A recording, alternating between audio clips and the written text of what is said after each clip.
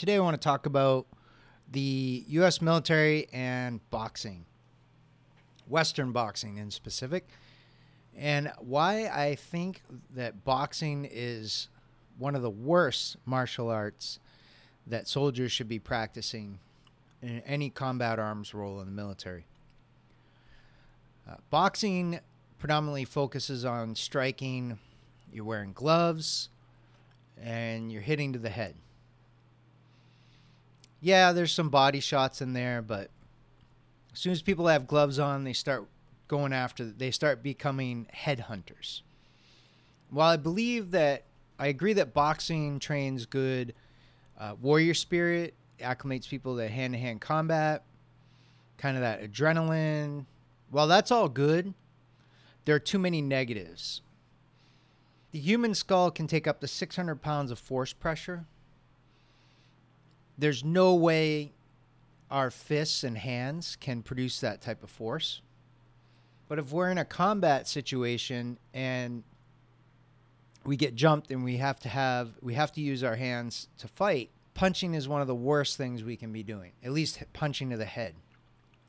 When you're in a combat arms role, what is your primary weapon? Rifle. What's your secondary weapon? Pistol. Knife. You get jumped, close quarter, don't have time to grab your rifle, or you drop it, you lose it, you're engaged in hand-to-hand combat. Your training kicks in, punches start flying.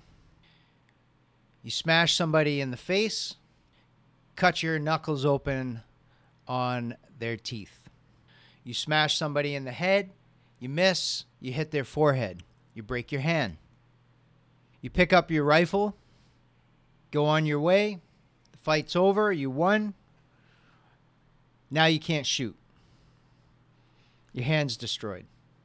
When you're training in boxing and you practice that in combatives, even if you're using it for sparring, you're reinforcing habits that will get you sidelined in combat. You won't be able to use your primary weapon.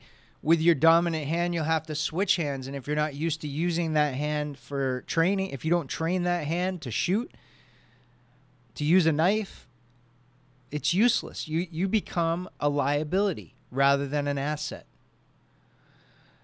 So that's why I think punching is horrible. They're much better. If you look back in the history of especially Asian martial arts, you'll see like Japanese jiu-jitsu did not have a lot of striking. Why? They were wearing armor. So you don't want to be punching some guy wearing armor. When you look at the South, like Okinawa, and you look at southern China, even northern China, you see hand-to-hand combat skills. You see punching, but the punching is predominantly to the body. People weren't wearing armor, but you still had to worry about the skull and damaging your hand. So whenever they were hitting to the head, you see palm strikes to the face. You see ear claws to take somebody out, cup their ear, grab their ear. You see throat strikes with fingers. You see eye strikes. Any of those for the head targets, but the body targets, you use punches. That's blunt force, where the head you're using more edge style weapons, if you will, with your hands. Your hand shape changes. We can look to the past and get a good lesson from it. Having grappling skills in a military for training is excellent. There are some striking components that can be trained and can be highly effective in hand-to-hand combat situations, and no matter what theater you're in, if you need it. But it is not Western boxing. It is not Muay Thai.